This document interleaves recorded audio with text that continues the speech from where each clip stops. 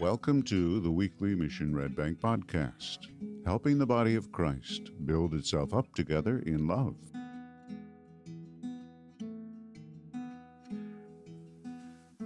Our epistle reading is from Romans chapter 8. Now in all these things we are more than conquerors through him who loved us. For I am sure that neither death, nor life, nor angels, nor rulers, nor things present, nor things to come, nor powers, nor height, nor depth, nor anything else in all creation will be able to separate us from the love of God in Christ Jesus our Lord. This is the word of the Lord. Thanks be to God.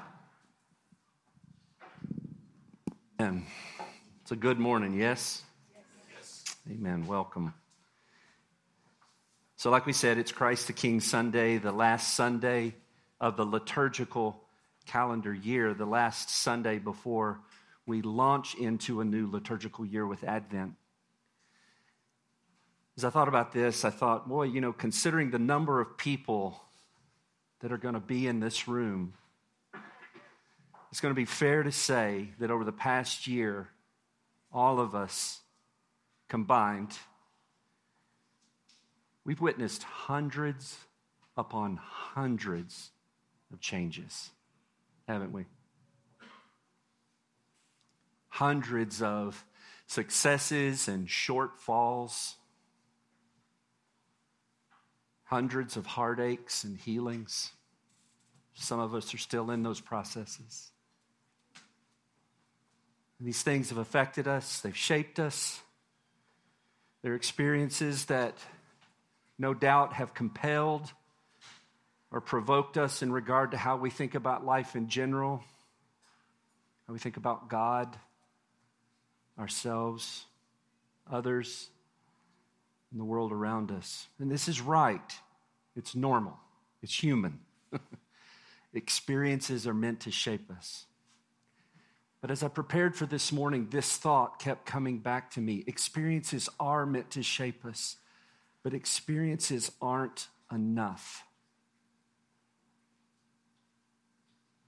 Our anecdotes, things we've done, things that have been done to us, experiences aren't enough to help us become fully who we're created to be. We can't rely on them that way. And I don't think that's said enough. I don't think that's really gotten hold of enough. Experiences need an anchor point,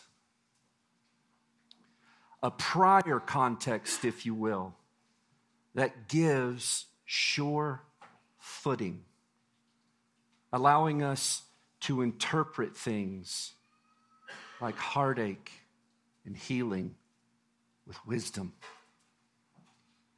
Without this, as many of you know, the jolt of so many of life's encounters can shake us, causing us to forget foundational truths meant to tether us, anchor us in the midst of storms. And I have lots of empathy for this. My footing has often been so much less steady than it is at this point in my life. But even today, I have empathy. I can be jolted, challenged, even tripped up when I forget or just ignore the foundational truths that are graciously given by God and meant to anchor me. Can you relate to that? This is one of the reasons it's so important for us to slow down one day out of the year in specific. We really do it every week. We remember so much every week, but one day we slow down to take the time to stop and remember blessings together. Remembering reorients us to foundations, deep, abiding truths like who God is. Really, from Genesis 1 to Revelation 22, who is God? Who does the God who created us say we are? according to Scripture. And how, therefore, are we to think about self, others, and the rest of creation? All of these are meant to tether us for whatever we encounter in life, anchor us to Him and in Him to one another. I think this is why God kindly gives us means of grace like the sacraments, why His Spirit abides with us, why we have the Scripture, and why Christ was explicit in His call for us to love one another and be one as He and the Father are one. When these foundational things are acknowledged, when we actively remember and celebrate them together, meeking ourselves in a humble, teachable posture, we remind ourselves to abide in Jesus' teaching. We remember that and help one another remember. We help one another remember that we're His disciples. He doesn't have plan B. We're it. We help one another receive and embrace the truth so that we might walk freely in it. This freedom is meant for each of us personally and all of us collectively. It's meant to give us sure footing that informs our experiences, whatever they may be. Amen? It's really important that we remember this. I want to give you an example of how this can look in just one situation. Imagine that you do something wrong. Really. Some of you may have trouble remembering that right now, but talk to a friend or a spouse, so they will remind you. A child, there are plenty. But imagine you do something wrong, something that doesn't line up with loving God or loving neighbor as self. And you feel conviction for what you've done. Okay, at that moment and to that point, you're on track for the kindness of God's conviction that leads us to confession and repentance. You are right on track, right there. But how often does this happen? Thoughts of shame and unhealthy guilt start to creep in. Then these start to hurt so much, you start looking for reasons why you did what you did. You kind of start backing up and looking at it. You start asking, was this really my fault? Did someone else cause this? Where were you when this happened? Or maybe self-infliction of shame. How could I be so stupid? And that dot connecting begins to make you vulnerable to judging God, others, or yourself. And honest confession and repentance, the gift of those things, get lost under a pile of unhealthy guilt, shame, and judgment. This happens all the time. I have walked with so many of you for so long. Lord, I'd have a book to write just on my own life about this. But this happens to us. It just does. And let me say today, this is not the freedom that comes from deep, abiding, anchoring truth. This is the bondage that comes from the lies of an enemy who actively tries to sow beliefs and habits that will wound in an attempt to destroy us and keep us from who we were created to be in Christ. That's his work. It is not God's work. But here comes the light. Then so often something beautiful can happen. Maybe you read something or hear something. Maybe you pray with a friend. Maybe God just blindsides you with encouragement, but you're reminded to remember that you're part of a covenant people, blood-bought sons and daughters of the living Creator God, redeemed by his Christ. You remember that he says that he loves us and that through him, in all things, we together are more than conquerors.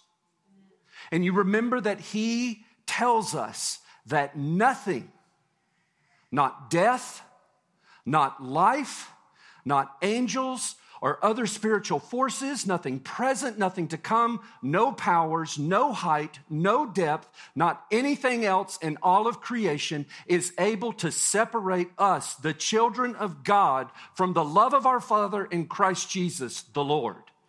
That is the truth. That is the truth. It will not move. And you remember this because by God's grace and loving kindness, His Spirit has sown good, healthy beliefs and habit into His people. And that junk displaces the junk. It displaces the weeds. God has sown good into His people to strengthen us to be able to combat the enemy. He's done this through our worshiping together, studying His Word together, praying and praising together, confessing and repenting together, coming to His table together. Remembering all of this helps you find strength in God, not your strength, His strength. And the lie that was a pile of unhealthy guilt, shame, and judgment gets displaced by the sure footing of abiding truth that will not move and is steadfast. And now confession and repentance can come more freely because your experience has been informed by deeper context. True identity transforming reality. He is good, and we are loved and forgiven in Him, and nothing can change that. Last year at this time, I ended what I preached with this charge. Brothers and sisters, now's the time for us to remember how Jesus has given everything for us to be about His good work in His world. We are trying to heed this together. And by His grace, we're growing in a number of ways. Hallelujah, huh? This year, I encourage us to stay our course and also look for ways, pray for ways to help one another grow in our identity in Him. This is our charge for this year. We are who we are because of whose we are. I want you to remember that from today. We in Christ are who we are because of whose we are. Let's remember this together till all our experiences, whatever they may be, are actively being informed by Him and our identity in Him. Not the voices of the past, not the misunderstandings, but by God, through His Scripture, through the Spirit, through the sacrament, through time together. He's given us to one another to this end. We are who we are because of whose we are. Let's help one another remember that this year. Amen. You've been listening to the Mission Red Bank Podcast. Thanks for joining us. If you'd like to know more about Mission Red Bank or have questions about what you've heard today, you'll find us on Facebook. Grace and peace to you, and may God's blessings surround you.